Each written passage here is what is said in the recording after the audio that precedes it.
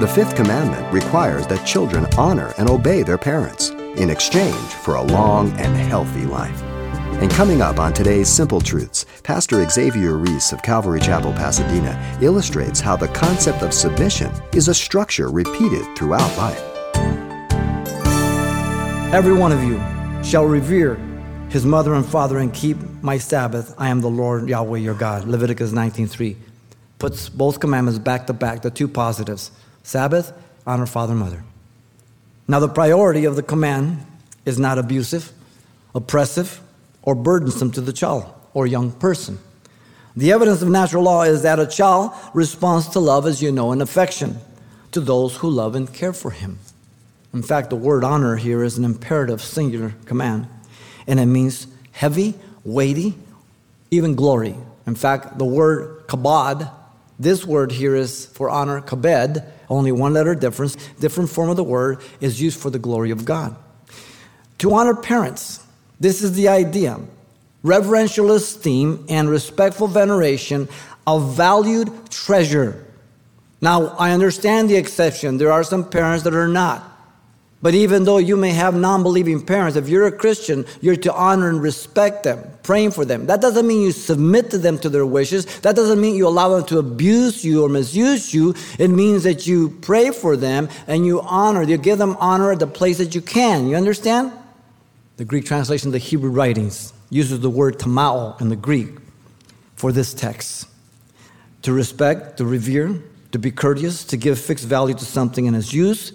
And it's translated in 6 Hebrew words in such sense as to honor God, the king, parents, elders, poor, loyal slaves, doctors, and the temple. In fact, Jesus used it for honor for father and mother in the Gospels. The Jews used it for honoring due to God, and Jesus honoring the Father in the Gospel of John. And Paul used it to honor widows who were widows indeed in 1 Timothy 5:3. And Peter uses it for the honor given to the governmental authorities in 1 Peter 2:17. And you know who was an authority when he said that? Nero. Now notice the priority of the command to honor is based on basic principles of submission and authority, which are absolutely necessary for production in any level.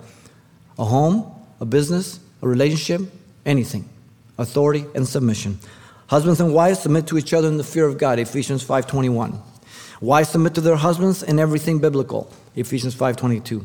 Husbands submit to their wives by loving them as Christ, Ephesians 5:25. Children submit to their parents by obeying them. That's right, Ephesians 6:1.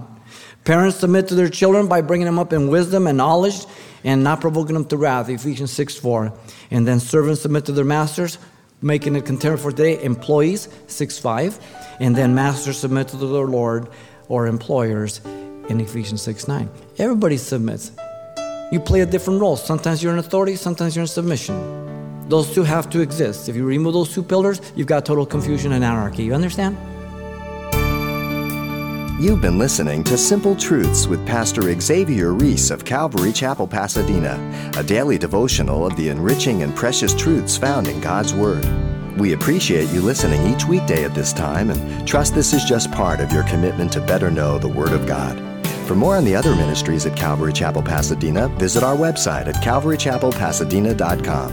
There you'll find information about weekly events, Pastor Xavier's messages, even online booklets in English and Spanish. It's all at calvarychapelpasadena.com. Simple Truths is a ministry of Calvary Chapel, Pasadena.